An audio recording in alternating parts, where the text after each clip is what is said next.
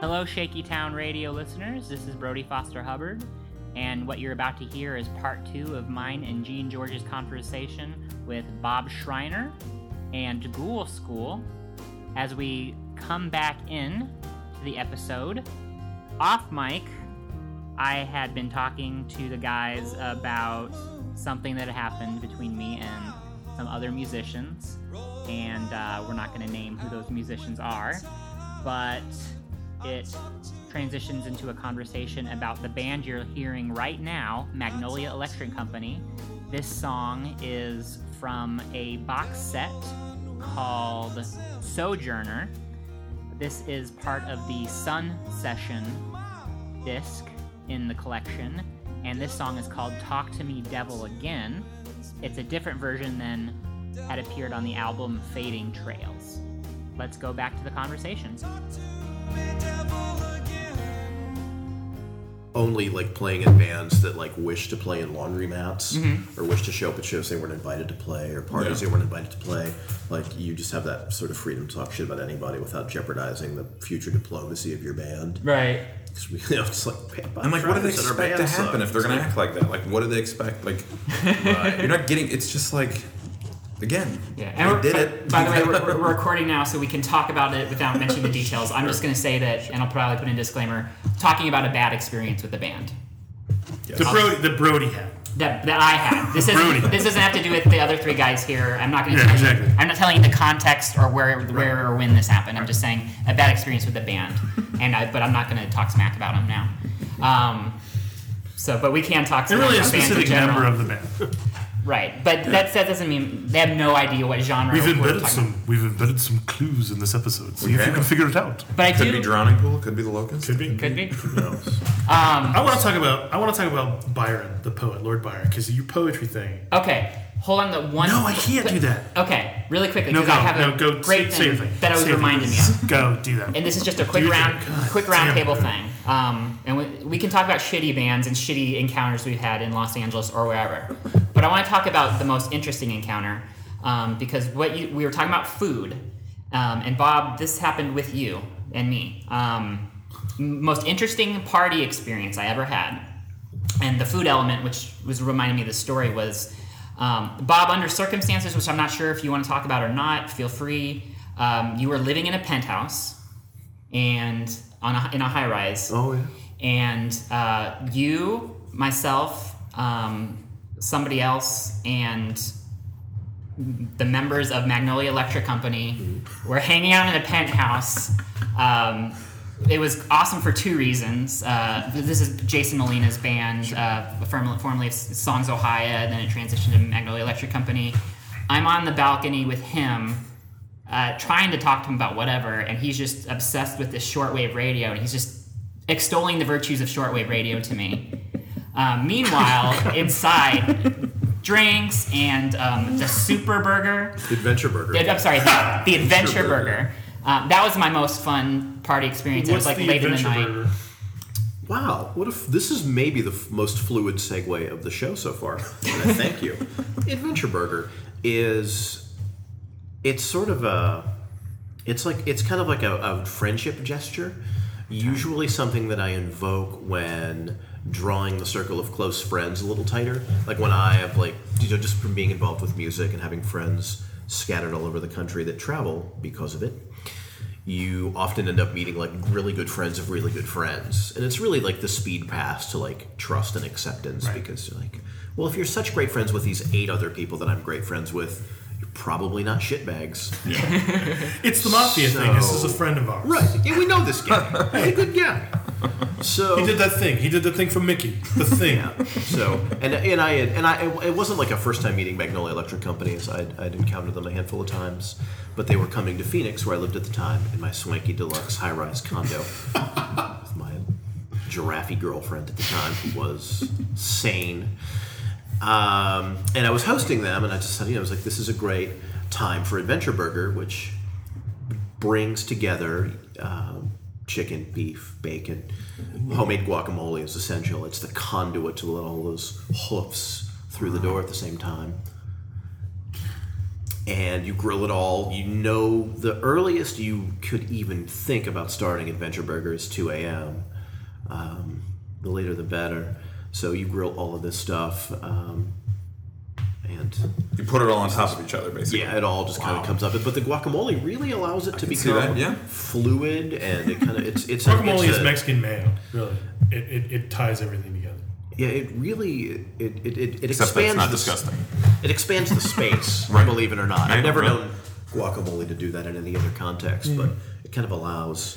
Now, is the Adventure Burger, is it separate patties of chicken, or is it all mixed together like a meatloaf mix? They are separate. They're just grilled, separate parts of the grill. Gotcha. Mixed chicken and beef, people. We had 2 grills in this particular Adventure Burger outing, so we had a pork grill and a beef grill. Yeah. And then you just stack it all up together with your bun, condiment accordingly, cheeses, whatever other animals you might have around the house that you want to grill in it. I've done it once with venison. Wonderful. Fair enough. And that was the other thing, because I was vegan, you know. Oh, right. So I was already vegan at this point. It's like that's the worst possible thing you like, come across. No, but in the Jason, I think it was, from, not Molina, but Gruff. Yeah. He was like, dude, if you're gonna break your veganism though, this Now's is a the pretty time. good excuse. Yeah. Did you? No. You would have definitely thrown up. Yes. That was the first died. time you had meat in years. You would have died. Yeah, that was a great Adventure Burger outing. And of course, we were all by a pool because usually, from wrist to elbow, it's greasy, condiment laden. Yeah, I think everybody was in trunks except me at that point. So you're not only vegan, but anti-trunkist. Yeah. So, was that your most amazing party experience, run-in? That was a very good one. Because, having traveled in some circles, you and John Cena at Mardi Gras together. WWE superstar John Cena. Always comes back to wrestling for Brody. John Cena and I didn't really share any food together. We did meet at the craft services table a few times. He had some cashews, as I recall. And he had John Cena has like a miniature John Cena, like those stackable Russian dolls. He is about my size, but he's completely ripped. And he was on the set of this movie John Cena was doing, making him like protein shakes. And it seemed apparent that he was John Cena's all the time PA. Right. And there was a hilarious moment where former conjoined twin or something. Basically went there to do these viral videos for this John Cena movie that Fox was doing in this partnership with WWE because they're looking for the next Rock kind of person to springboard into tremendous mainstream. So the WWE partners with all these, whatever. So we are trying to explain to John Cena what viral videos are and all this, and he doesn't, and business is I don't fucking know what that is. I don't have email. But this is 3 years ago. He's I don't even have email. But you can't. He couldn't grasp the concept. You have email. Yeah. You just have somebody. Yeah, exactly. That does it for you. Exactly. Who's huge. But you have email. Right. It's not. Yeah. There's someone who has a keyboard that's the size of a dinner table, where every key is the size of a plate. He gets bangs on it like that monkey with the chimes. Yeah. And that's how he logs in. But you have email. But the thing was the way that we tried to explain viral videos was Chocolate Rain. Sure. And did you show it to him? No, we didn't have it to show him. But it was just it's hard to explain. It was so perplexing. But then a few days later, when the film, the final shot in this movie, 12 Rounds, we're out in just some big field in New Orleans with a helicopter on a crane about to get exploded, and which I'll admit, as much of a not monster truck kind of enthusiast as I am, I was kind of excited to see a big fucking helicopter blow up. Oh yeah. That's kidding me. So we're all just hanging out there waiting, and apparently John Cena had tasked his mini John Cena, between protein shake mixing, to go and look into Chocolate Rain. And then I was there to witness the report back on it. The executive summary.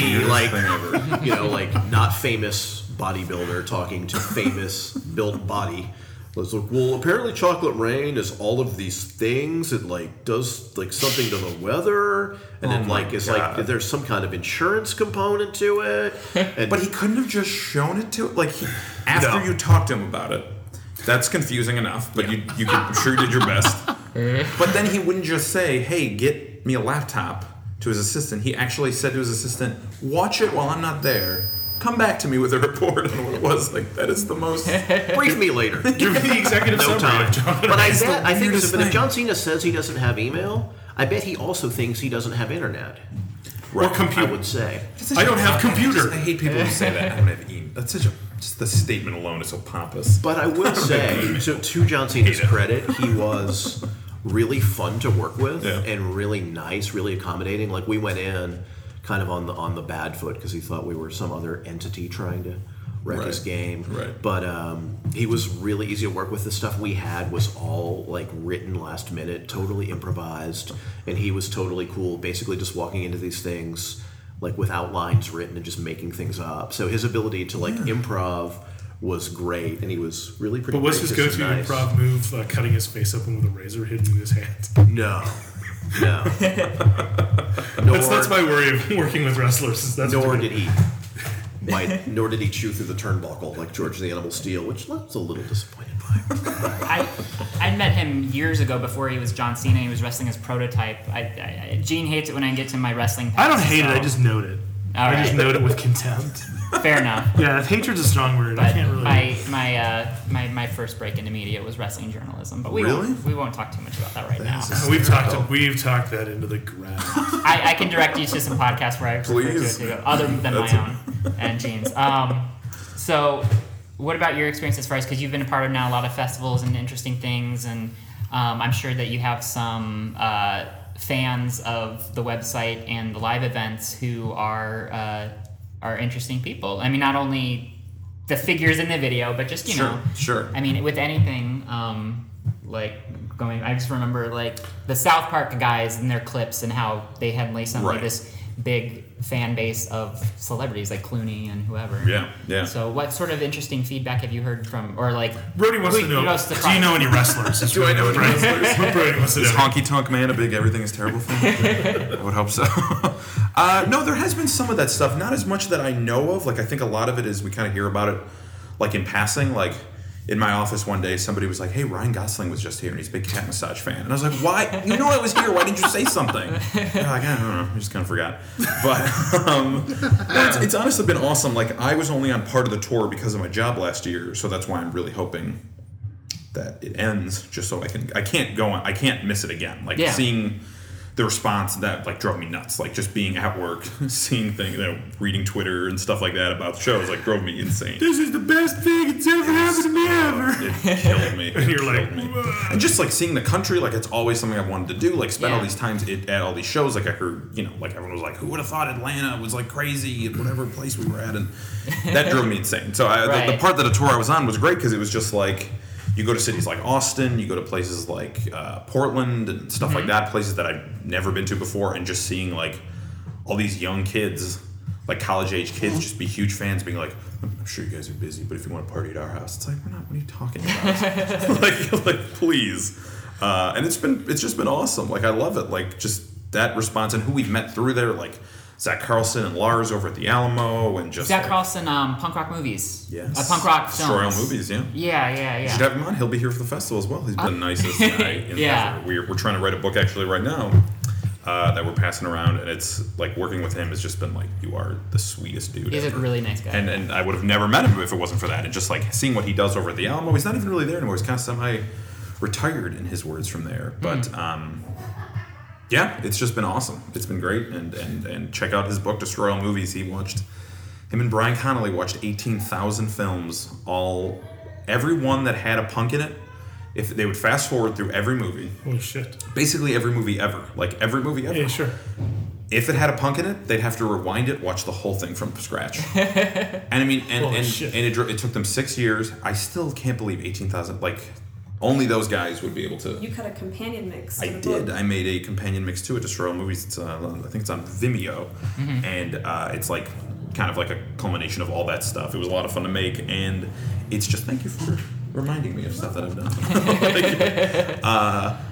But that book is insane. Like that book is just crazy. Like they were losing their minds because I guess like the guy Brian, after 6 years of doing it, like they were losing their minds, and it was just like, I gotta take a break. I can't do this anymore. I gotta just like veg out and just watch another. But of course they're huge movie nerds, so they're like, I just gotta watch another movie. they're not gonna do anything. I don't want to do for this project, but I'll watch a movie. So the guy, he's like, he flips through the channels and Booty Call is on. He's like, great, okay, that's that. Great, Booty Call. That's the least punk new wave movie ever. Of course, halfway through, some guy walks out of a mall. It just says like a shirt says like anarchy. It's like, God damn it! I'm missing so much. So like what that did, it just ruined it even more because it's like we're not even close to getting all this. But I really think they've got like I've tested it since then. I've been like. We pull the book out all the time. Just to kind of stump on, and it's like, in the book. And then there's a whole write-up of each film, and it's unbelievable. It's unbelievable. Yeah. So did they knock out like the easy ones like Repo Man? Oh, of course. No, they interview Alex Cox. Actually, interview Alex Cox. I'm pretty sure. I'd love to have him. He's one of my favorite directors. He's a great director, if not my favorite director. Yeah.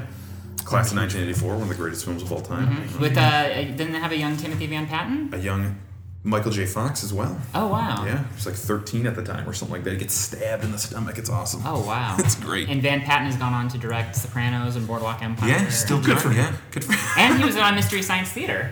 He was on Mystery Science Theater? One of his movies. American Ninja, maybe? Him and Lee Van Cleef? Yes. Oh, fuck yeah. I didn't realize that was on there, but that's amazing. Nice. Yeah. That movie, man. Gene George, favorite portrayal of punk rock in a movie? Oh, I'll go with Repo Man. Repo Man's a good one. Repo Man. Bob Schreiner, favorite movie punk? God, it's hard to go away from that. Repo Man. You can say it. It's okay. Pauly Shore and Encino Man, maybe? Did he play punk in that? I don't know. I'm sure. Yeah, it was like if he did, then yeah. He played a punk. He didn't play a punk. True. Yes. By play a punk, I mean he just was a punk in that movie. Right. I got nothing. Got nothing. I like the guy with the boombox on the subway. You know what? Yes. I know what you're talking about. That was a good one. The Trip to Wales, wasn't that the Trip to Wales? Mm-hmm. Yeah. Oh, I hate you. They interviewed the dude who wrote that song. They have like a page interview. I always forget his name, but yeah, it's amazing. Also, I don't know if it's portrayed in the movie. We're gonna get really nerdy and obscure here. Like we have already been extremely nerdy and obscure. Frank Miller did a comic book adaptation of the movie RoboCop, which he wrote the script for. RoboCop 3. Yes. He also did. He wrote RoboCop 1? I believe he did. I believe so. Oh, no, I don't think so because I think let's look this up. I think that was his first. I think that's why he hated Hollywood so much because he made. I think he did a comic for RoboCop, something like that. I was fairly certain that there was this adaptation. No, I'm almost positive the only one that he did. You're right. I'm Sin sorry. City, I think, was RoboCop 3, and he hated it I so might be much. crossing some wires here. Right. Okay, so let's start this over. There's a comic book adaptation of the first RoboCop movie. I don't know who's responsible for it. I assumed it was Frank Miller. I think it's Yo Mama. All right. But it was, there's a scene where I want to call him the Leland Palmer character. It's Ray Wise in the movie. The actor Ray Wise who plays the devil on Reaper and Leland Palmer on Twin Peaks and does some Tim Eric stuff too, I think. And he's like a punk rocker. And in the comic book adaptation, they're listening to Today Your Love, Tomorrow the World by the Ramones. It's like playing in the quote-unquote punk club. And you just see this, in comic books, the way they portray music is like a beach balloon and music notes. And it says, I'm a Nazi, baby, I'm a Nazi, yes I am. And they're like, that's the Ramones. And I don't know if they actually use that song in the movie. I'd have to go back and watch it. But... I love the portrayal of punk. Most portrayal of punks in movies are incredible. And of punk, quote-unquote, clubs. That's the best part. There's going back to all the way to Quincy Sisters Punks. and stuff like that. There's movies out of nowhere. That's why I liked Repo Man, because that was probably, Otto works in a supermarket. Right. And he doesn't have a creepy haircut. And he just goes out and he slam dances, doesn't mosh. Yeah. When the fuck, again, when did it become moshing? You fuck nuts. What I don't understand about film, what that book showed me, and just I remember, of course, growing up watching movies, I always thought well, there's no going around it. I'm going to get murdered by a gang of punks right. in the future. Like, Predator 2, that's not that far off. 1997 Los Angeles. I'm going to get murdered. But like, what I don't understand is why was Hollywood, and they talk about this in the book, but like I still can't quite figure out why Hollywood was so obsessed with this random group of people who, like, it's not like they were running rampage, like causing all these rapes and murders all over the country, but yet they were like, I think it's the leather jackets. I honestly think it's the old greaser kind of, you know, I guess so. It's a carryover from like Blackboard Jungle where they're all going to pull switchblades on you. Right. No, you're right. I think that definitely. No, I mean, I think that's just it's just a handy, shorthand for. Yeah. They never caught on with things like why did that never catch on with like ravers in the late 90s? Like, why weren't they were portrayed in movies, but not nearly as much. Right. Because they were portrayed in episodes of 90210. Yeah, they were just because 210, like Law and Order. Too goddamn goofy. Yeah, too they're goddamn goofy. I mean, that's really what it comes down to. And it really segued from bikers. Like the 70s was bikers and like badass truckers. Yeah. And it went right into punks. Yes. Yeah, the trucker chic, the CB chic of the 70s is the weird goddamn thing. Oh, yeah. Those are some great movies that came out that era. The truckers, there was a big, because trucking was heavily unionized in the 70s, and then there was a strike. So therein, the American, that fascination of the rugged individual in America, truckers were suddenly badasses. My pop was a trucker and he was a badass. So there you go. But that's just real life. Now, Bob, you actually had worked in a record store, and I know this from firsthand as far as being I'll say punkish kid. I mean, me and my friends were more like skate punks, I guess, except I was the one without a skateboard.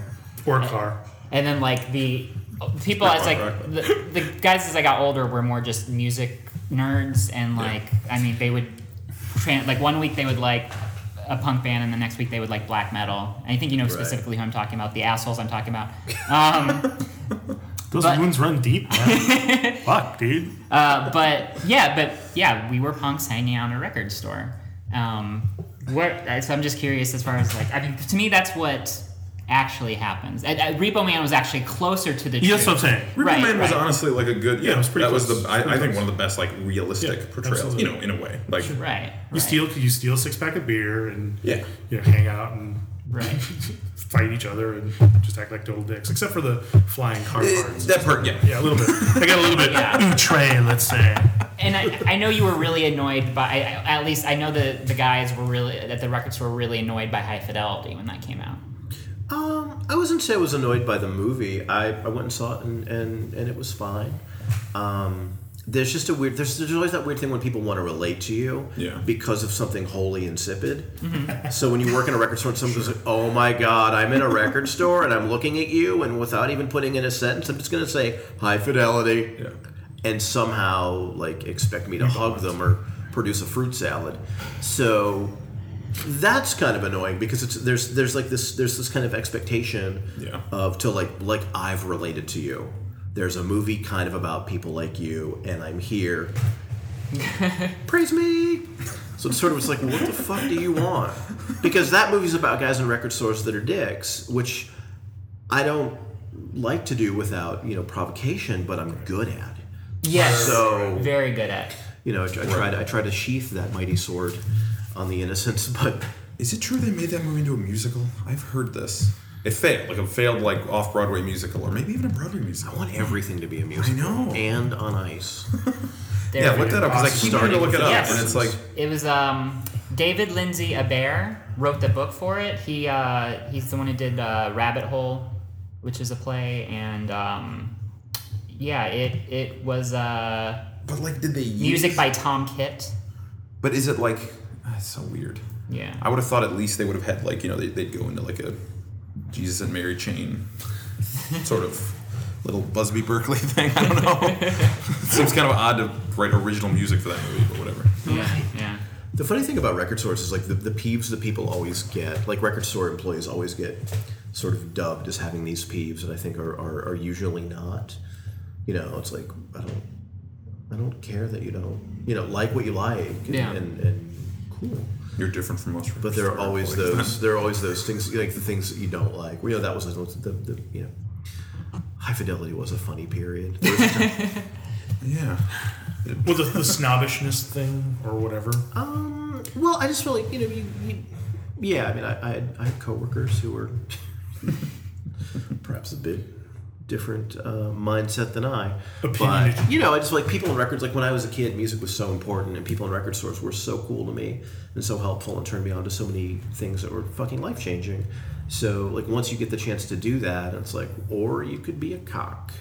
It's like, come on. But I think there was also just like there was kind of a shift in as well as in the time that I was doing that. Because, when I was, like there's, when I was young, like all music had to be be right. It was all tactile and shit was rare and obscure, and you fucking fingered through every, 100 bad, Gene Loves Jezebel records to find the purple cover Negative Approach record. And that was fucking great. Yeah, there was an art to like impressing record store employees too. I miss that. You know what I mean? Like the ones who were dicks. Right. You kind of wanted to be like, do you guys have the new Bright Eyes album? Like trying to like right. I was like 16 at the time. Whatever. Just being like, I'll press these guys. I know Saddle Creek. I know. Yeah, there's K Records. I mean, if I could run a clip of those, it would just be. I wish that it would squeeze the souls of those people now. Like the real pompous, like leaning into the counter, like, is this? I was listening to the Kinks one day, and the guy asked me if it was like, "Is Mike Kinsella?" Yes. Filed under Kinks. It's such a weird thing. Like, it's a really weird thing. There's not like a real other kind of retailer where people have to like prove it. No, that's like what's so you don't funny go into about like a Sears to buy a fucking lawnmower and be like, independent video stores kind of have that. That's true. Actually, video stores are like that too. Well, I think that's we're like that too. Yeah. I mean, most of I was born in LA, but I moved around, so a lot of my record buying, like my first cassette I ever owned that I bought with my own money was Glass Houses by Billy Joel, which I'm gonna say it's okay. There's nothing wrong with it. People can shit on Billy Joel, like fine fucking album. I'll stick up for him. Yeah, he's a piano man, but most of my experience was records, music as a retail thing. Mm-hmm. So it was no different than B. Dalton. Sure. Right. As a matter of fact, probably the bookstore employees were probably more snobby as a rule than the people at the warehouse or wherever. Sure. So it's like it was only when I started growing up and going to like the used record stores and here in LA and things like that I experienced that. But mostly it was just like a commodity like anything else. Right. So if you didn't hear it on the radio, you weren't going to go to the warehouse and have somebody clue you into something that was really good, because frankly they wouldn't probably have it. Right. It's like Gordon Lightfoot. Sure, I'll take a Gordon Lightfoot album. Yeah, I think as the struggle went away, as obscurity sort of became like less of a challenge to get things. Like it sort of just became more. There's no struggle in having good music, so it's sort of okay. Like, and it's just funny to think like kids aren't going home now to have their dad throwing away their MP3s. I know, it's amazing. So it's such a different, I mean, this was still, probably a decade ago, but I remember, having my Napster queue and some kid messaging me through Napster and be like, I love that. Dude, I just pulled all this great, Suicide and I've probably pulled a lot of stuff from you in the back. What was your moniker? Just Bob Schreiner. Bob Schreiner on everything. There were certain names that you'd be like, whoa, that guy. If I ever meet him, I'm gonna shake his hand. But this kid, I like message back. I'm like, oh man, it's enjoy. It's great. Yeah. It's great to it's always great to meet other people that like whatever. And I look at his profile. He's 14. Yeah. I'm like, you're 14 and you're listening to Suicide in Wichita? Wow. It just goes away. Like you just think of music like when you had to find music. Like it just all things just sort of grew. Like out of other things, where like it's just amazing to think that kids you just get. That's what I loved about it. You can just start right off with exactly things like having things like Aquarius. Like I don't know if you guys ever go to Aquarius Records, the San Francisco. Mm-hmm. Yeah, I think so. It's like stuff. Oh, like that site is just amazing. Yeah. So it's like. Yeah. It was. Yeah, it's like when you're not living in LA or San Francisco or whatever, looking at those sites and just being like, oh my god. And honestly, like, I don't know if you guys do this, and I feel bad about it, kind of. I don't do it as much anymore, but like just going to the BitTorrent sites, or back then the Napsters and the and the Audio Galaxies and the Scour.net and all that stuff. Like, that was kind of like going to a record store. It was sort of unfortunate that it was like, I'm sorry, I'd still go to the local places that had whatever. Ice cream man. But there is kind of an art in that. Like, I love that. Like, I still love just going on Aquarius and being like, I'm sorry, I can't afford all these albums. I'm just gonna kind of. Yeah, for me, it's Cosmic Hearse, which is Aesop from Ludacra and Hickey. Yeah. And Hickey I got into through the record store. And then also Mike Desert from the band Horns with 2 S's. Okay. And also, he's in a couple other bands. His Blog the Jerk is his name. That's or, cool. or is it Jerk the Blog? One of those. But yeah, and getting into everything from like really good I mean, you know those things. So all the good music, and that's somebody is more curating it. Right. I think, and I think we still need that. Like, I think that's kind of the problem with things like MySpace, how like every band has their own site now, and it was like great, and then you realize maybe that's not such a good thing.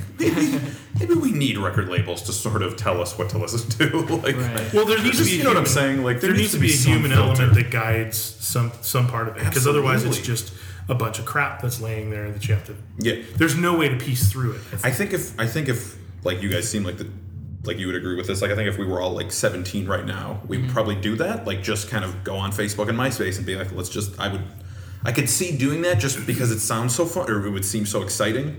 But the junk, I'm sure I would find, and there might be some gems, but I just like don't even have the time for that anymore. Like, I need somebody to curate that stuff for me. Like, cause I don't have, even going through like things like Aquarius is just too hard for me anymore. It's like, it's my fault. I miss it, but, I don't listen to any music. Yeah. That's kind of the thing I sort of feel bad about. I've stuck with the stuff I listened to at like 05, and that's kind of cut off from there. See, and to pull back the curtain on the podcast a little bit, we Gene and I had been talking. This is the the transition to the next year of the show, and it's a continuum. Yeah. And I've been trying to some extent do a little bit of that, like turn people onto new bands each week, or not even new bands, just, new to them, Sure. As we take the podcast into not a new direction, but just as we try to go onward and upward to Valhalla or whatever, the legal aspect of featuring music on a podcast. I thought it was legal, right? Well, I think it just depends. I mean, really? Early on, what I did was, for example, when April Richardson was on the show, the comedian, she's friendly with the Gravy Train people, Hunks and Punks, those people, and so through that, I was just able to use a Gravy Train song. Tom Neely, our first guest, has a musical project, so we use that. We have people who are on with projects and musicians, and they play live. Common Rotation, Aaron Williams, a bunch of people were able just to play their music, and we could use that. Yeah, I'd try to be clever, like have on. What was one recently that we did? I'm just trying to do. I don't listen to the podcast, so I couldn't tell you. Okay. Brandy Posey, who was on last week's episode, we were talking about ska, so I'm going to find a ska band I like. If you say so. So coy about it. I like that. I stuff like that. So it's one thing. Like if I grab something I really like, then I want to be able to feature it. And if I know, like Andrew Jackson Jihad, we've had their music on. I'm friends with them, so I can say, hey, can I use an Andrew Jackson Jihad song? Sure.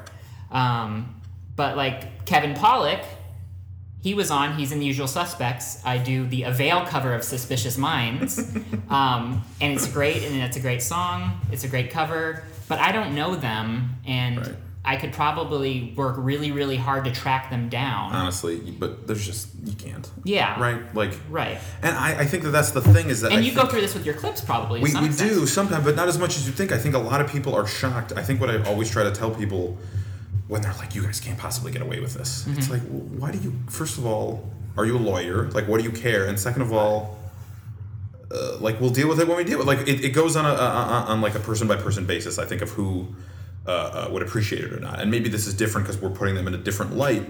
But especially now with music, it's like, you have the choice to listen to literally anything. I can't believe the radio still exists. Like, you have the choice of anything. Wouldn't that be a great thing to have with or without your permission? Yeah. Your music playing a podcast? I would just think that was awesome. Like, I don't know. Like, I just feel like, how isn't that sort of just how it works now? Like, you're not going to make any money selling your music really anymore. It's all Right. about touring. Maybe I'm wrong. Like, I mean, you guys probably know way more about this than I do. But it's like, isn't the whole point just kind of get your name out there now, no matter what? Yeah, see, that's what I think. At least that's my approach to it. Ultimately, it always falls back to that old maxim that some people are just dicks. Yeah, right. So someone's going to come across and for whatever reason just be like, I don't want to be affiliated with that. They didn't. But it's funny how the laws are Yeah, to changing, me, though, too, with that stuff. To me, it's not necessarily a copyrighted fair use thing, and I'm certainly not worried about them coming and gouging big chunks of money out of the Shaky Town empire. Right. It's really about the whole, like, if we really can't ask permission to use it, I don't personally feel comfortable with it. Yeah. I think it's a cool idea, and I'm okay with. Sure. It's not like I lose sleep at night over the songs that we've used without permission, but I also think let's ask permission or get get original music. And the other thing too is, and that's why there's going to be less music in the show. When Yeah. there is, it's going to be people we know who are on the show. I'm not going to. I don't think. It's easily throw stuff out because I've been sweating over like what ends up being the first 15 seconds of the ramp up to the show and a music credit in the middle of the show. that no one cares about. Right, exactly. It's like we're here for the conversation and the guests. Yeah. Right. But at the same time, it's cool that you do that because you build relationships that way. You like a band. Mm-hmm. Yeah. What other way to what better way to talk to them? Being like, hey, we really like you. Yeah. We kind of feel like we share a similar. That That's would what's be great about Aesop. Aesop has said, use Hickey music, use Ludacris, go for it. That's cool. Yeah. That's cool. And you ran into, I'm sorry, but No. you ran into, Bob, you did Chunklet Radio for a while. Explain what that was and what your role was in that. That was an interesting sort of affair because my friend Eric Simmerer, who is a wonderful illustrator, lives in Amsterdam. I grew up in Arizona with him, and he just decided he would be happier there. So Well, they both start with A. right? So it's I never really thought about There's a symmetry. the brevity of the index. Wow. Anyways, he just came to me and it was like, I know he was doing voiceovers and going to all these little media outlets in Amsterdam and to do them, and made friends with this guy. It was like, who pushed all the buttons and made himself kind of available. It was like, well, I have this idea. We can this guy is really, really amenable. And I just want to do a radio show, and you write it, I'll get it kind of produced there, and then so it was a really crazy thing to do because I didn't have another writer. I mean, Eric wrote some things, or I read some things, but it was usually like not really a collaborative writing process. It was like I was just writing alone, and I would email something like just some bits, and then he would then just find some things I would phone in. Like we did this like faux infomercial-y sort of thing about a entrepreneur who had this revelation in this entrepreneurial revolution that was a 50s diner, and this talking about the 50s diner. It was like all of the things that the 50s really weren't great at, like racism and conformity, Right, an and actual 50s diner. hounding any stream of deviation of human out of people. Yeah. So that was sort of our thing. And it was a lot of fun to do, but it was crazy. It looks like I was on the phone in my like fucking office job in Phoenix, like the towel under the door, so deadening the sound.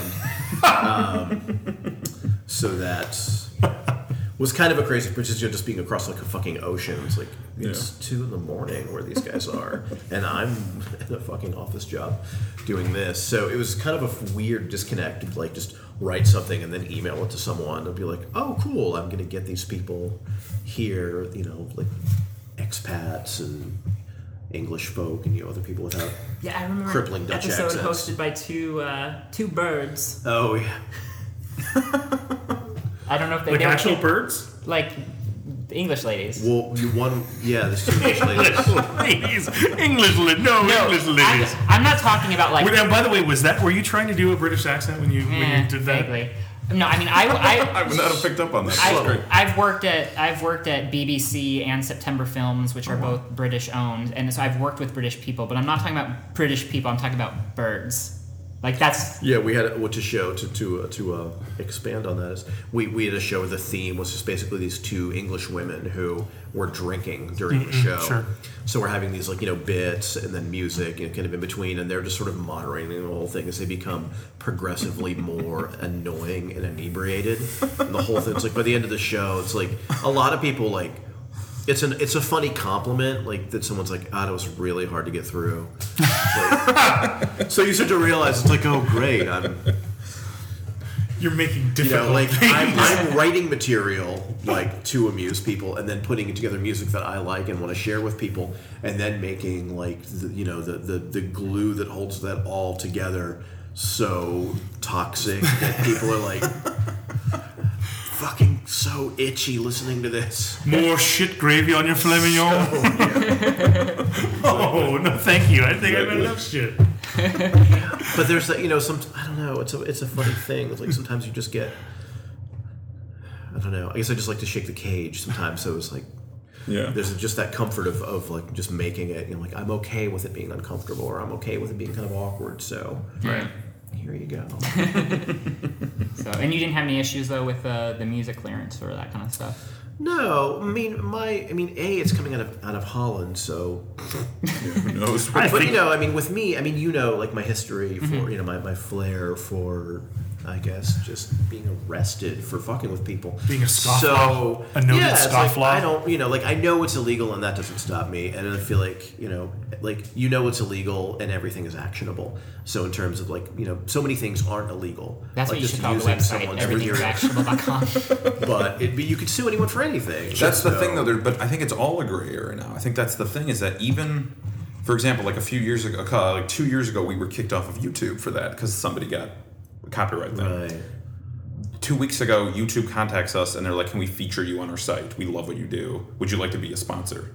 And it's like, or can we, could you want to maybe do advertising, which I don't think we will, but it's like, what? Like that was 2 years ago. You were being sued by Viacom for like $1 billion. And I honestly think, just from the show I work on, where we do a lot of that stuff, we're probably a little bit more, we play it safe a lot, which is fine.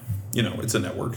But I just can't believe how much the laws have changed now. Guys like Girl Talk get away with it. Guys like Shepard Fairey kind of get away with it. I don't think the laws have changed. I think it's like anything else, it's the interpretation. It's not exactly. The laws haven't changed. It's always been a gray area, and it used to be a lot easier to say, "Hey, that's a sample." I don't think it's ever been a gray area. I will take the semantics of that. I think is incorrect. I think that if you got a copyright lawyer and went to court, you're going to win. You're going to say you could. They use this, and the judge will look at the law and look at the precedent and go, yes, I award you X, but that rarely happens. Yeah. And only in the very most high-profile things does it happen. So I'm not worried. Again, But there are all these weird laws that I constantly run into. Like I'm kind of fascinated with it, even though I get very confused with it easily. Because I've talked to copyright lawyers; they keep telling me, look, it's fair, and it's like you could win or lose depending on how this goes. Like the judge it does not. We can't be sure what you're doing is as legal as it is illegal. Mainly because there's a lot of different laws now, or I don't know if they're new, but there's things like commentary. You can be making a commentary on something, parody, and that's considered parody, or just like a social commentary. It's this other part of it where it's like either parody or social commentary, or the length of the stuff you use. There's so many. There's so many. Yeah, you're right. Maybe grayer isn't the right word, but there's just so many nuances that you can pull together. It's like I think your work is probably more nuanced than simply slipping a song in. Sure. And you received a cease and desist before. Yes, from I think the only one we actually was from Alyssa Milano's mother for the Teen Steam video that we posted. And but even then, it was just like an email. It was like, okay, take it down. It's gone. Like same with the guy from Paul's Backyard. Okay, it's down. Like sorry, there's no one's gonna take you to court now. Like that's impossible. Like there's just so much going on. Especially, thankfully things like YouTube and guys like Shepard Fairey, artists like Girl Talk, they sort of paved the way of just being like, we're gonna do this. We're gonna give it away, basically. Yeah, unless someone's out to crucify you. Sure.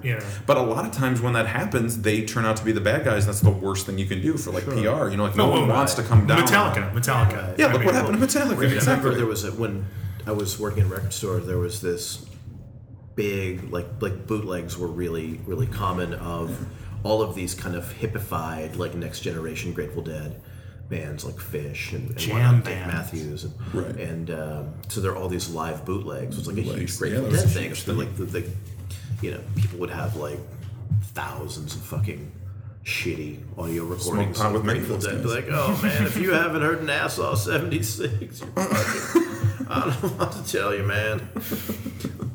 So, the next generation, it just carries over a little bit. So there are all these, like, bootleg things floating around. And it was, just being in a record store, about that happening. But Dave Matthews had hired a lawyer to go out, like, just dressed like a dude who was chilling. And ask people if they sold bootleg Dave Matthews. And then, like, basically, like, Slap him with it. pull the fucking raspy on, like, okay, here's what's going to happen. We're putting a padlock on your door. We're seizing all your inventory. And it's like, you're a fucking attorney. You have no like grounds to do that. You have no like authority to do that. Do you remember this also happened at venues in Phoenix where ASCAP agents were going undercover to shows. This is amazing. Like, and we played at like art galleries and coffee houses and stuff. And This has to be we do pre 9/11, covers. right? This has to be when no one had anything better to do. People had nothing better to do. Actually, even after that, I was going to do a Misfits cover band for Halloween. 138, me and the members of Haunted Cologne. And they had to stop doing. And Ben from Porches was going to be Zombie Springsteen, and just play Springsteen songs dressed up as a zombie. That's what started off. You don't have to change the voice at all. Yeah, and JRC from JRC runs the One Word Long label and runs the Trunk Space with Steph Carrico. They we can't do the show because they've made it clear that is so. the hammer will come down. But playing a song live as a cover is so. But the thing is, I mean, I guess it's weird. the part of me that's sort of like, I don't know, doesn't mind just getting in a fight. It's Right. like, what the fuck is BMI ASCAP gonna do to like a shitty bar in Yeah, Phoenix? what are they exactly? What are they gonna do? What are you really gonna do? Because like I know I will be more pervasive and annoying if it came to, like if that were the pissing contest. Yeah. It probably would. Please. But that's the other I thing, want like that the to Dave happen. Matthews Band thing. It's like you're attacking the exact fan base Right. that made him what he is. Right. Like those people aren't like, man, I'm not going to see Dave Matthews. I got all these sweet tapes. Like, Right, exactly. like, they're just huge fans. Let them. Right. Let them. They're like, have how do I that. bring my tape recorder and my cooler Like, in? it's all, like I don't know if you guys have. Like I've had. I used to collect bootlegs of whatever shit. It's terrible. It's awful. Yeah, But it makes you feel better to have, like, whatever. Like, as a kid, you have it, and it's like, hey, I got this rare thing. Why would you possibly attack Right, someone like for having? so much that you can't. You've bought everything you can, And it promotes and you the still musician. want to. It's a form of free advertising. But do you think that Dave Matthews sitting atop his throne of skulls was directing his lawyer minions? probably not. Yeah, that sounds like something that a record label would do. Exactly. You know? You never know. I don't know. But ultimately, it's at your behest. And eventually, We'd have to sign off on there was it, a yeah. big boycott. Eventually, the record stores were like, "Here's the deal: like, back the fuck off, or we won't sell any of your shit." Right. That's amazing. I think that's great. And it was just such a great, like, oh, thank you, collective record store. Fuck you. Back when the record store "fuck you" had some clout. Yeah. Yeah, that is Those true. It were makes the me days. sad hearing about that. Actually, I'm sorry. Sorry. Brody's usually the kinda person who's down the now. downer on the show. No, it was, Hi, this is Beth Grant, and sometimes I doubt your commitment to Shaky Town Radio. Get with it. You can find us on the internet at shakytownradio.com. You can Twitter us at @ShakyTownRadio. You can like us on Facebook at our Facebook page, facebook.com/ShakyTownRadio. Send us an email at shakytownradio@gmail.com or call us on the Shaky Town Radio hotline at 626-66-SHAKE. That's 667-4253. That's the same number. All right. So some of our guests have to go. sorry to say. Yeah, absolutely. This is my first podcast, by the way. Really? Holy crap. I popped my cherry with you guys. Yeah. Thank you. And if I may, I think you nailed it. You did, yeah, you did. I have one Monday, which is weird. It's like, ooh, Fuck those booked on guys. all these, Who but you going? This American Wife. Yeah. Fuck those guys. But yeah, so this was awesome. Sweet. This It was great. Thank you so And much. Well, it was of a course, pleasure having you. we could find you on valianteffort.com. on Effort.net and everythingsterrible.com. Yeah, please check And it out. and you're on Twitter, kind of. It's E_I_T. I don't do it nearly enough. I feel really bad about it. We've got like Don't feel 2,000 Twitter. Well, when you have like 2,000 Yeah, I people guess. who are like guys like Peter Serafinowicz, like heroes of mine that are waiting to hear a joke basically, and I'm just like, we got a show coming. Serafinowicz makes enough jokes for everybody. That guy, Jesus, It's really funny. Oswald, Norm Macdonald. It's like, slow the fuck down. It's I'm great guilty. though. I love it. I'm but- guilty of that myself. So. No, I think it's great. I feel like I feel like it's a world that I'm kind of jealous that I'm not a part of. But all I need to do is spend time with it. It's just like It's fun. I like it. yeah. And that's, again, it's going to be at Cinefamily, Cinefamily? June 27th through July. June 30th. I'm sorry, June 30th through July 4th. Yes, Thursday to Monday. There's tons of barbecues, events, pool parties at the Standard, which I don't know how that happened. I love this. I spent my honeymoon They were right so there. nice about it. Did you really? They were so cool. They great were like, place. Yeah. hey, you just called them, and they were like, yeah, 4th of July, no problem, pool party. It's like, Yeah. awesome. Holy crap. So a lot of people like Zach will be out here. Rich, I mean, people are coming from all over. So Yeah, it's that'd be going to be great. great. Check it out. And Suki, you also...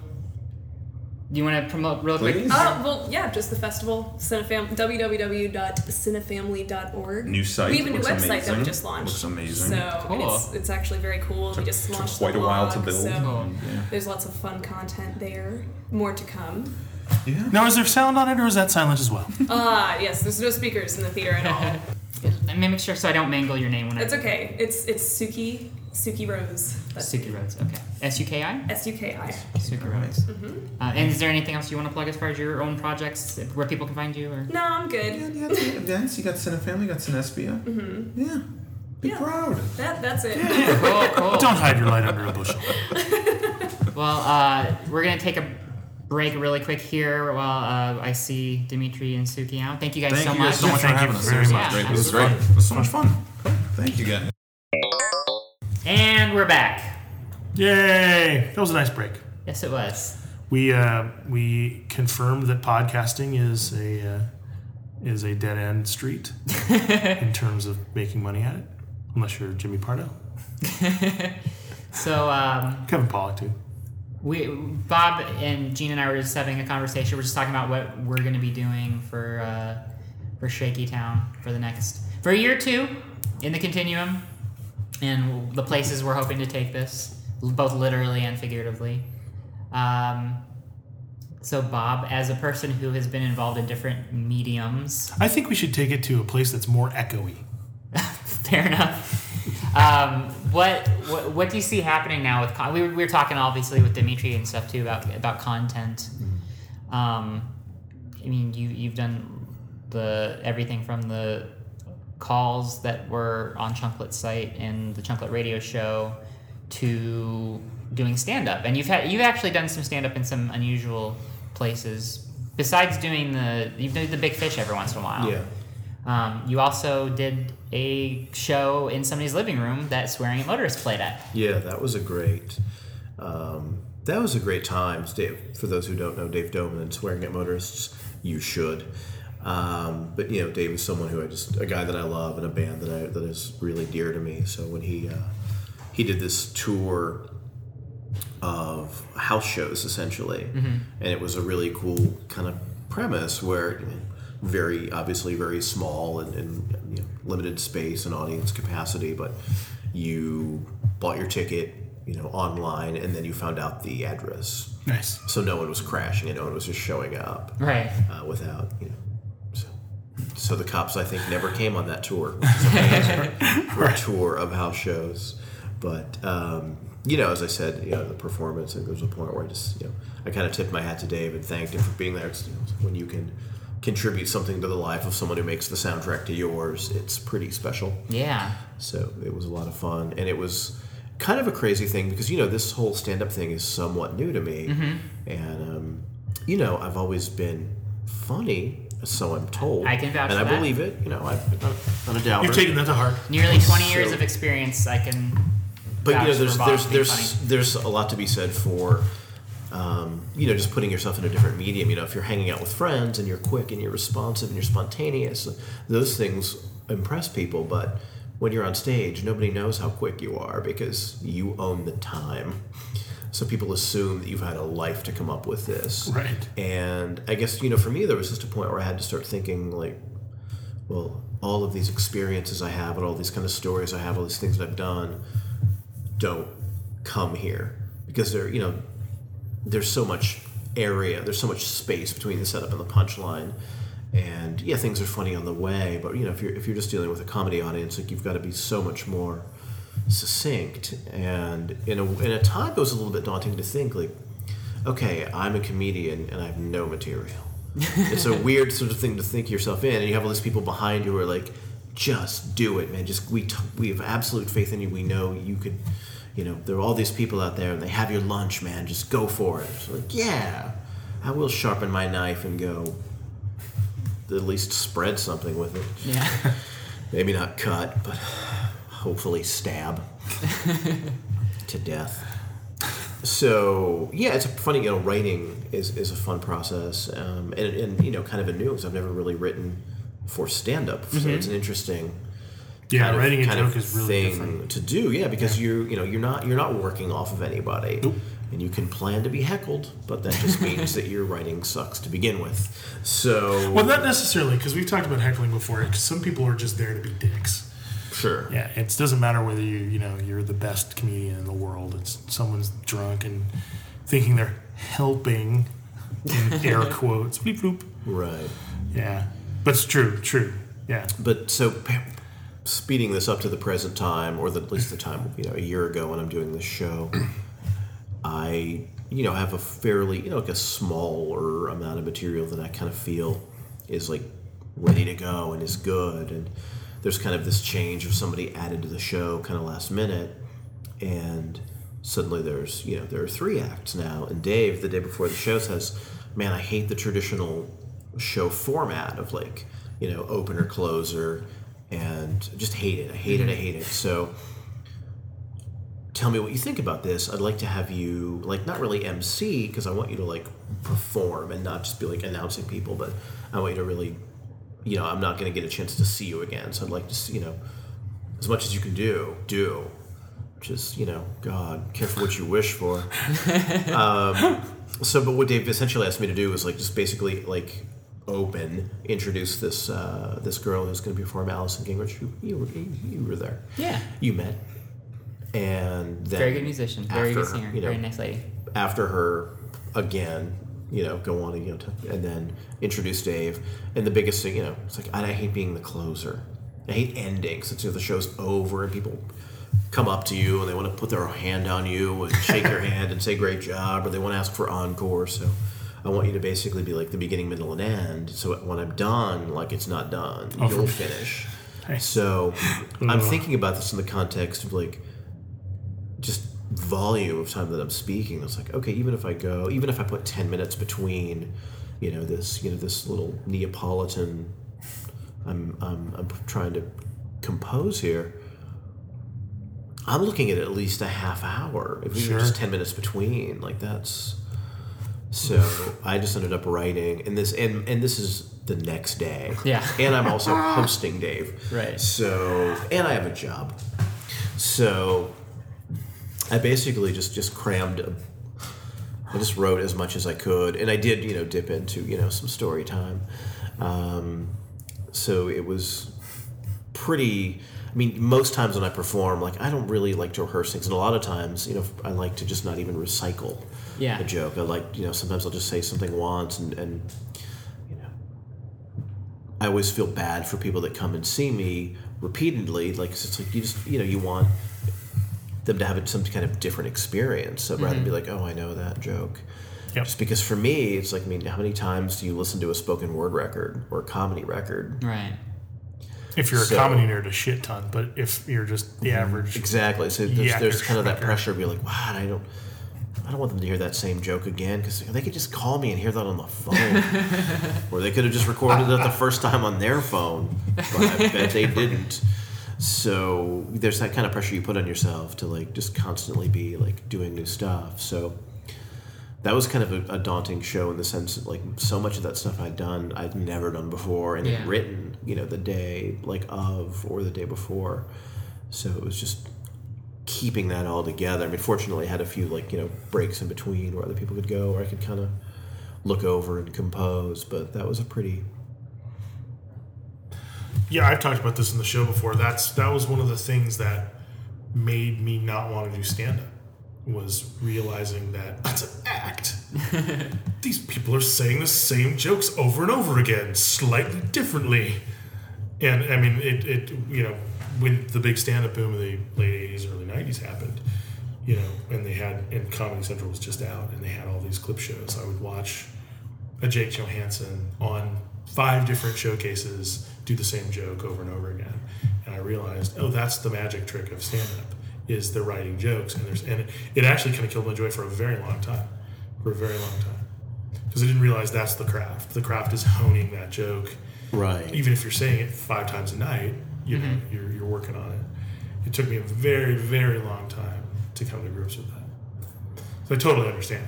Well, it's so much. It's a much different talent. To be funny is often to be clever and to be quick and to be cunning, which is not to be rehearsed. Right. Yes. Yeah. Wit versus. So that's the part where where the labor comes in, where it's like the work is just knowing this joke. And for me, like, I could probably tell a joke 100 times and it would never be quite the same. So. But I think there's also a lot to be said, just, finding that comfort where you're just okay with that happening, where you just know, like, this is going to be fine, and it may not ever be the same, or it may take little sidebars, or... It's taken us a while to get here, but I'm going to make my first... maybe did we mention Tompkins before? I think this is the first Paul F. Tompkins reference of this anniversary show. That's why I like what Paul's doing, Tompkins is doing. He's doing a lot more kind of stream of consciousness, riffy kind of things. And I think he might have ideas that he's, wants to talk about, but it's mostly just him yamming about stuff. Right. And, I like the idea of that. I like that very much. That's to me, that's the best kind of humor, is stuff that is in the moment. But I do like writing jokes and getting and telling jokes. Yeah, I wanted to ask you, having done that, and also, actually, really quick before I forget, this is another thing I love about your adventures. On the tour bus with the whitest kids you know for the promotional tour for the Miss March movie. Crazy, yes? Not in the like Aerosmith drugged out tour bus variety of crazy, but having to crazy in the institutionalized shuffling around in bathroom slippers. Crazy. No, you know what you're trying to say? No, I know you guys were producing content on the fly, like for the tour, and having to get stuff to different places and.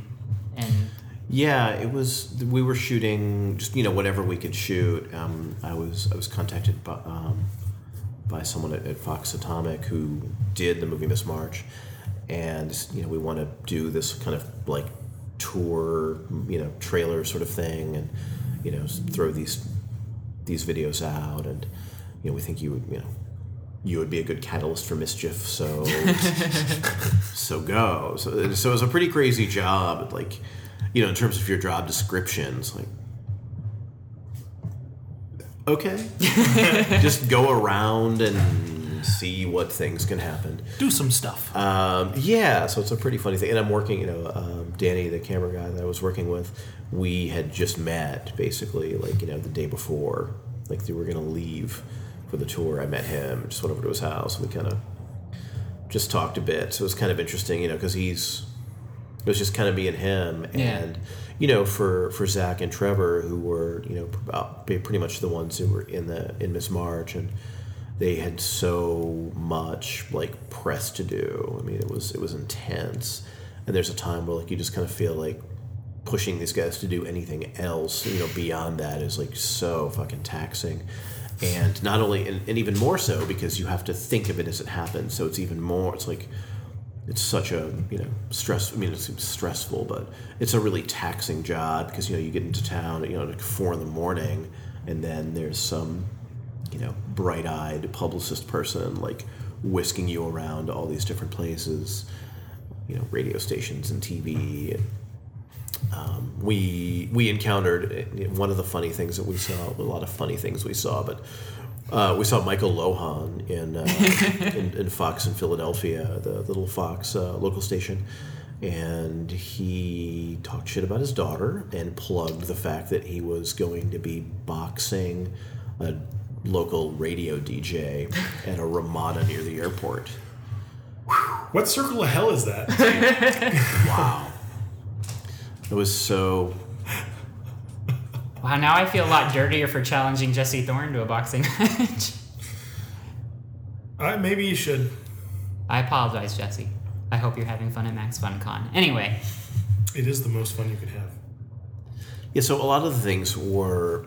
You know, I mean, like when you tour, it's like there's just so much time in transit. You know, you're in transit more than you're anything else. Yeah. And the bus is comfortable and it's big and, you know, it had cable, which my house didn't at the time. So, and it's like the ultimate, like, there's like guilty pleasure bunk beds where you can just go and watch like a stupid TV with your headphones in. It's like nobody knows that I'm watching Real Housewives of whatever the fuck that is. But, you know, a lot of the funniest things just sort of happened in random places. Like, we were in Ohio at this, like a nicer hotel, one of the nicer hotels that Columbus has to offer. And they had the Three Seasons. Right. The winter fall. And there was a little business center that we were in. It was, you know, some computers, and I mic'd up, like all sort of discreetly in undershirts and hidden, and Danny through the window filmed, and I kept going on the computers to hotmail.com, but spelled M-A-L-E, which is, you know, sometimes when you're looking for something, you don't know how good it's going to be. It's better than you could possibly Like, you don't know. Like, I just know this is, like, the one way I can say I'm checking my email and, oh, my God, your computer has porn viruses. But when you go to, and those of you who are on hotmail.com, M-A-L-E, this free plug for you. Just love it. But, God, you guys are so good at pop-ups. There's never been a time where I instantaneously saw so many mustaches printed against testicles. There were like 40 pop-ups all in a matter of seconds as I'm screaming to get to the attention of the attendant at the, you know, whatever, hotel, I forget the hotel's name. But, the Singletree. Yeah. As I was telling them how I run a Christian, a home-based business, you know, a Christian mail order business, and how, what if your email worms get out to my customers and you'll ruin me? And of course, she's like trying to, you know, the pop-ups are like more pop-ups are happening. When you close one thing, 4 more things come up. Like, don't leave now. Oh God. The woman told me to go. Really sorry. I'm really, really sorry. If you just use this, want to use this computer? I'll just. So of course she's, you know, trying to close all these windows, and more are coming, and she could not be more uncomfortable closing all these windows as 10 more come up with every one that closes. So of course the same thing happens on the next computer. So, things like that. You know, the term crime of opportunity sort of comes up a lot in respect to what was like fun to shoot. There was an old theater next to the hotel. It was actually the oldest, like, continuously functioning theater in America. Columbus, Ohio. A lot to be proud of. There's what's a musical or a play about menopause that's performing, which is great when you think that, you know, elderly America is a demographic with a large chunk of disposable income. So why not get the dry vagina monologue? Yeah. Which is what was my joke. It was like, yeah, made nice with some old ladies at the, you know, as they were like, hey, are you guys here for the show tonight? They're like, yes. It's like, well, I hope you have a sharp sense of humor because I hear it's very dry. It's great when you can engender yourself to, you know, people who are basically getting together for a menopause theme. Wow. Was it called Hot Flashes or something like that? I think it was called Menopause. Oh, was it? Yeah. With an exclamation mark? I really should have gotten a program. We should. The playbill. Yeah, to really keep it in track. So having been involved on these different platforms, from tour buses to living rooms to internet radio to... Actual platforms. To actual Sometimes platforms. on actual platforms. Where do you see things going with? I mean, this is I'm giving you a big question. Like sum up for us really quick. And I'm also going to give you 45 seconds to answer it. Yeah, like where is it all going? What is going to happen as? I know the answer to this one. Okay. The heat death of the universe. Questions like this really are always a great time to invoke some sort of Nostradamus answer. Are you composing quatrains in your A head? red owl will sit near the bank of a lake. The bear is sleeping. Which is, I think, is in essence the sort of the future of comedy. There's a large red owl next to the bank of a lake where a bear is sleeping. You know, someone who kind of grew up punk rock, it's sort of great to see an upswing of sort of non-traditional venues, and that's, I guess, something that's really encouraging to me because, I mentioned earlier, when you grow up in Phoenix and people tell you, oh man, go do comedy, you're funny, you'll be great at it, and then the one place in town where there's comedy is the Improv, featuring 7 nights of Paula Poundstone. It's like, She's funny. really? I think my hand in a fucking garbage disposal would be funnier than this. And you just know it's not for you. Right, So, right. It's great with things opening up as they are. It's like there's just... I like her wry observational humor. I like her ties. Yeah, the suits are pretty awesome. She looks like she's an extra in Johnny Dangerously. I actually like her. And for those of you She's a good comic. keeping score, this is our my second goodness. time dissing Paula Poundstone's wardrobe on the podcast. Absolutely. But that's okay. Is Yeah. it, wait a minute. Is it twice in the first year, or have we passed the gate into the year 2?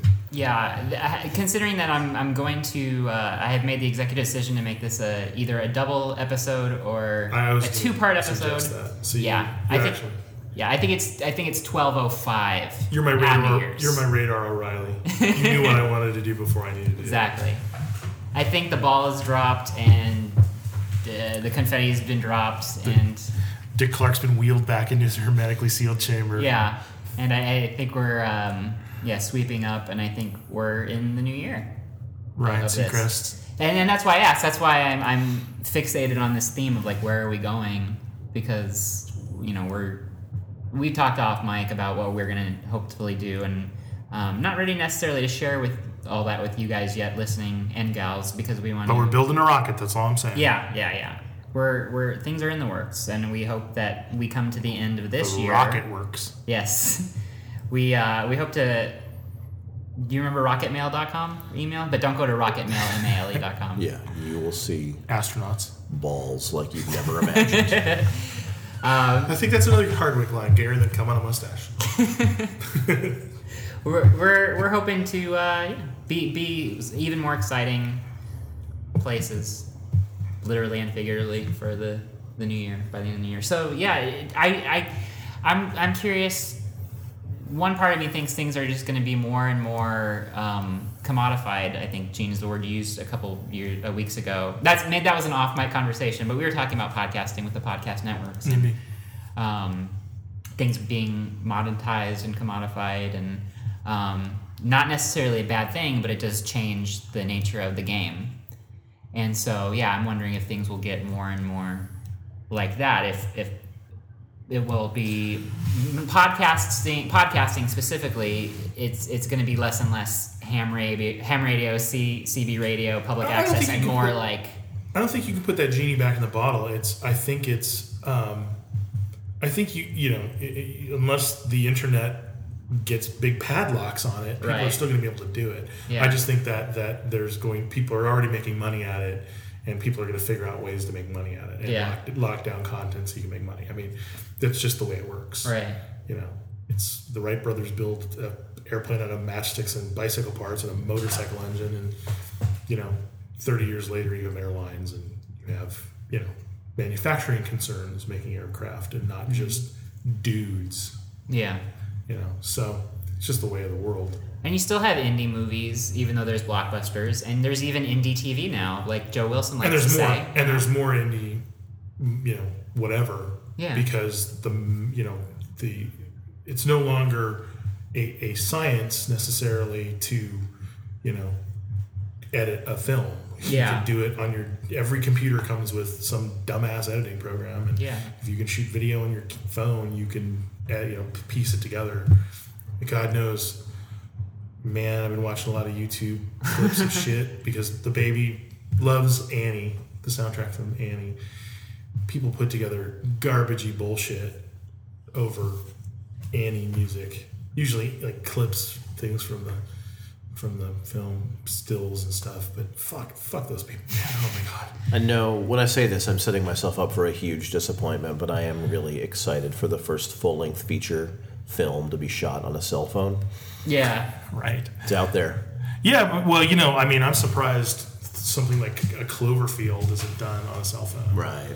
Yeah, because goodness knows, it can be just as fucking shaky and annoying. Yeah. But I'm talking about, tripod mounted. Oh, and someone actually trying to make it look good. Yeah, just very portable. Yeah. Well, that was the great thing about, and I was talking earlier when Dimitri was here. And I mean, I'm gonna plug it because I love it, and hopefully there will be a cut available to the public soon. But this thing that was shot on toy cameras that I was in, I mean, and 80s, video cameras, and it looks pretty neat. I'll show you the clips I have here after the show. Great. It's actually, you put the trailer up on. Yeah, the trailer's up on the website. Another thing that I'm hoping to for Gene and I to kind of work on here to give you more and better on the shakytownradio.com, which you can still go to. No, you can't. I've forbidden them. The padlock's been put on. Yeah. But yeah, so yeah, there's great things that could happen. I think it won't necessarily become more and more corporate. What's the word I'm trying to say, Gene? Commoditized. Yeah, I was trying to corporatized though. Yeah, whatever. Yeah, I mean, there will still be that, and sometimes that's a good thing. AOL pays Kevin Pollak. Theoretically, I don't know the financials, but they give him a platform to do his show, which is awesome, and that's a good thing. We like Kevin Pollak. Mm-hmm. I'm not opposed to anybody making money at this. Yeah, we like Jimmy Pardo. He's able to make money on his own. but I'm not even talking about making money. I'm talking about. But if you're a dick, I'm opposed to you making 50 cents for picking up cans on the side of the road. Well, that's true. Fuck those guys. But just even like just any corporate. I think I found my year 2 catchphrase. There you go. I wouldn't say corporate influence or corporate involvement. I mean, AOL seems to be hands off with whatever Kevin's doing. I think AOL doesn't know jack shit about what's going on with their shit. Well, yeah, they have their own mess going on between them and Huffington, but yeah, I don't know. So you could have. I guess you guys don't know either. You could have just summed up your entire opinion with you don't know what's going to happen. Right. I think it'll. I'm going to be John McLaughlin here. I'm going to unequivocally state exactly what's going to happen. I think it'll be like music. Music, I mean, there's pros and cons to it. It's a lot harder. There's this great article that came out with Buzzo from Melvins, and he was lamenting kind of the loss of, studios aren't paying $40,000, or labels aren't paying $40,000 anymore for us to go into a studio and record a great album. But he can, and those guys can do it on their own. And, right. We were also at a time where you don't need someone who is as...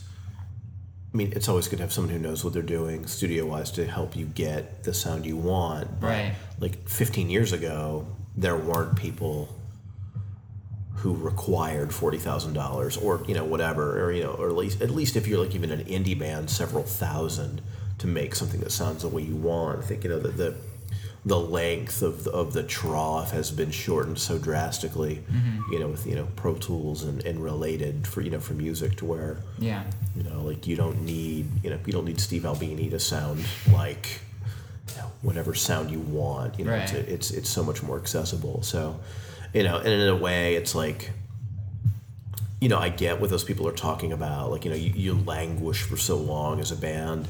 Just doing things so with duct tape and favors, and you come to a point where finally it's like finally the fucking light in the end of the tunnel is not a train come to kill you, and someone pays you just a fucking stupid amount of money, like what a teacher in Nebraska makes for a year. You get to fucking eat pizza and drink beer. Right. And just You don't have to sleep in a van what for you 6 do. weeks at a time. And in a way, that's like a great, it's like that's a great sort of way to sort of recognize someone for being good at what they do. Yeah. And that's great. But I'm also think we're at a time where there's also so much waste that happened from that. Yeah. You look at people. I mean, considering the label model was to like find however many bands a year, pay them all 40 to 80 grand to make that record, and then when it comes back, they're like, well, there's no hits on 2 of these, we can't market 2 more. So they ended up spending $500,000 and then all they get is like 1 fucking Dandy Warhol single. So it's Right. like, Jesus Christ, no wonder you're bankrupt. Yeah. So I don't know. I think comparatively, for comics and for podcasting, it's there's so many advantages because you just aren't reliant on so many of the contingencies that make music work. Mm-hmm. Have a shitty drummer, not a liability. So God bless. Great. That's great. No one has to own a PA. You don't have to practice in a basement somewhere. So there's so many liberties that come for comedy to where I guess it's for me to have such a sense of gratitude because all the encumbrances that come from music just don't exist. Yeah. I can fucking practice comedy in my head as I drive up the 101. Right. Right. Really. And it's like, and even compared to movies or television, where you have to have a whole crew of people and things take a long time to make. The movie I shot a year ago, and it takes a while to get it edited and cut together exactly right, and then you have to figure out if it's going in festivals or whatever. When I say movie I appeared in. The actual dude doing the hard work. Yeah, It's hard for you and you're not doing anything. And there's stuff I shot years ago which either didn't really get distributed or... Oh, yeah, shit sits on the shelf or Yeah. gets shuffled around. Yeah, so... The same with songs, too, for that matter. I have songs I've never really properly released. So with this, we record, it's up, there you go.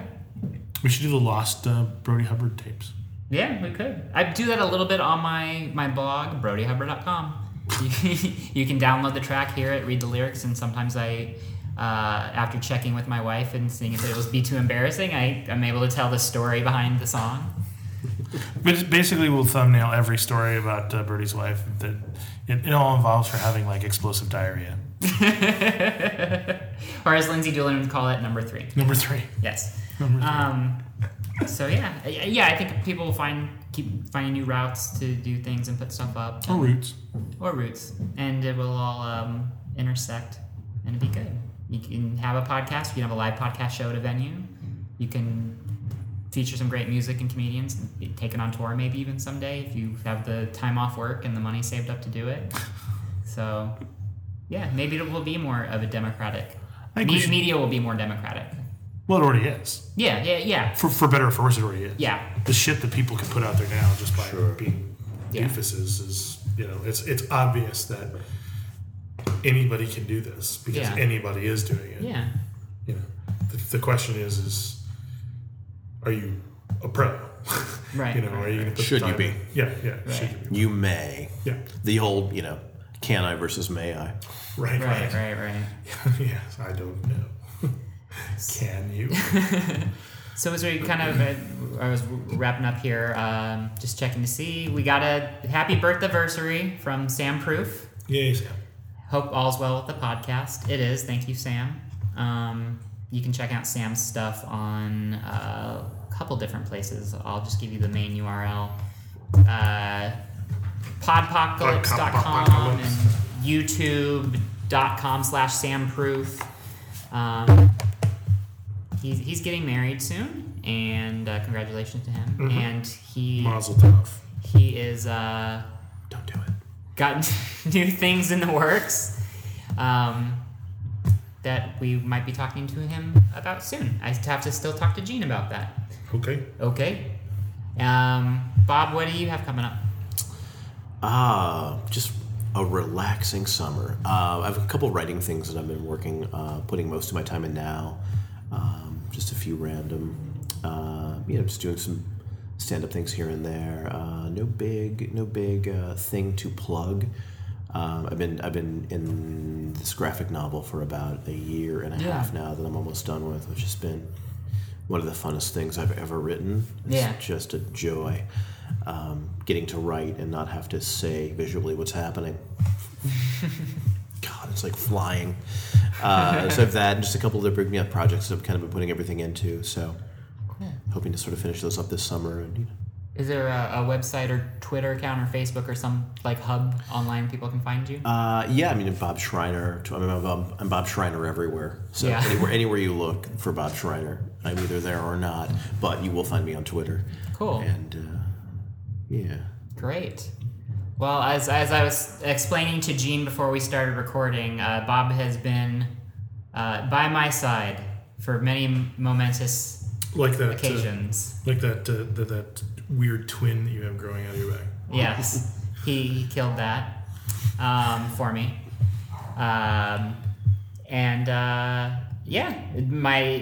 did the keynote address at my farewell roast in Phoenix. It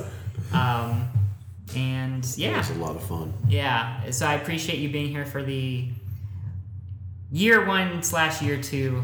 Yeah, happy to do it. It's a continue. Sorry I didn't make it earlier. But I'll make up for it. Yeah, we'll definitely have you back and hopefully involved in some of our Shaky Town bullshit. Hijinks. Yes. So how many episodes have you done? Well, Gene, that's a funny thing. I was looking at it earlier. We used to count. Like, we used to say, this is episode 10, this is episode 12. And that got boring. Yeah, we had shoehorned it. Like, we're like, oh, I can't wait for episode 20 where we're going to have... and then we were like, man, we didn't do anything. Yeah, we didn't end up, like, doing all the fun, jokey things that we wanted to do, because it takes time to edit together That's why there's only one Pod F Tomcast a month. It's boring. Yeah. So, and then there was like 2-part episodes jammed in and minisodes. So I can say that we have, as of the time people are hearing this, there should be like 67 different little things you can download from the feed. Wow. We've had about 25 to 30 guests. We have probably anywhere from 75 to 100 hours of stuff that you can listen to that we've been doing for the past year. Those are very rough numbers. I don't know for sure. It could be 1 million. Yeah. It's kind of like trying to track how many people actually listen to the show. Nobody knows. Thanks all 4 of you.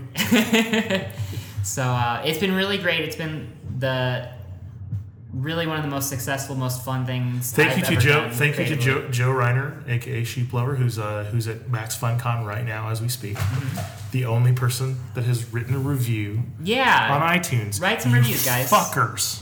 Write some iTunes reviews. You shitheels. What kind of... Oh my God. You people are human vomit. And hey, thanks. And again, you know what? Thanks to the people who gave us a 2-star review and a 1-star review on iTunes who didn't write a fucking review. If you don't like it, write a fucking review. Take the time. If you're going to give me 1 star on this podcast... I guarantee you it's people that Bob and I know in Phoenix. I guarantee you. It could be. So have them fucking pipe up and say this is like opening up a can of Dinty Moore beef stew and finding a live rat eating your mom's head. And fucking it's that bad. It's like, there you go. Boom. Right. Write that. If you don't like it, I don't care if you don't like it. You can go ahead and not like it. Tell me why. But tell me why. Exactly. Constructive criticism, feedback. Yeah. Fucking, you know what? You're off your meds. You write a psychotic rant about how fucking Heath Ledger was killed by Jesus and fucking Martians. I don't care. But no, you're mixing him up with Bruce Lee again. The same people. Well, it's all the same. The Greys. Mm-hmm. Who do you think Heath Ledger was? There you go. There you go. Tweet us at Shaky Town Radio or at Brody Hubbard or at Gene George. The website remains shakytownradio.com. The phone number remains 626-66-SHAKE. 4253. Something like that. I have a BlackBerry now, so that doesn't work for me anymore. I don't know what number equals what letter. And what else? What else? Do we have a YouTube channel? Well, We more have a stuff YouTube to- channel. I don't think we post a lot of shit to that, but We will be. yeah, we can. Yeah, we have the YouTube channel and something. What was I gonna say? Yeah, Yeah, let there's all us kinds know. of shit. ShakyTownRadio@gmail.com. Email us. Let us know what you think, what you want to see in this new or hear in this new year of Shaky Town Radio, and let you know about any. If you live get a shit ton of money, give us some. That's always good too. I think we're going to start accepting donations. I think we should start accepting donations. We could. I don't Yeah, care. We'll do it. And yeah, thank you so much. Again, it's been really fun. All the great people we've met, heroes of ours and friends of ours. I'm just looking back at all of the stuff that we've posted on the Shaky Town Radio page at shakytownradio.com, and man, I'm fucking funny. Look at that's a picture. It's a picture of Melanie Griffith and Mel What's his face from Princess Bride. Don't they look alike? They look exactly alike. How hilarious is that? It is pretty funny. Well, So, yes. Gene, anything else you want to say to the audience before we take off? thank you for everyone who's mentioned the podcast and been supportive of it, and thanks for the folks who've come on the show, and we've had a lot of interesting talks with a lot of people that, including some people who I am greatly enamored of, And better off for meeting. and much better off for meeting. No, all joking aside. Yeah. And thank you, Bob, for being our lead-off guest for year 2, I guess. Year 1, year 2. My pleasure. It was an honor to meet you finally, and had a great time. Likewise. So, until next time, I am Brody Foster Hubbard. I remain Gene George. And I won't be here. You might be. I might be, though. But I'll be Bob Schreiner wherever I am. All right.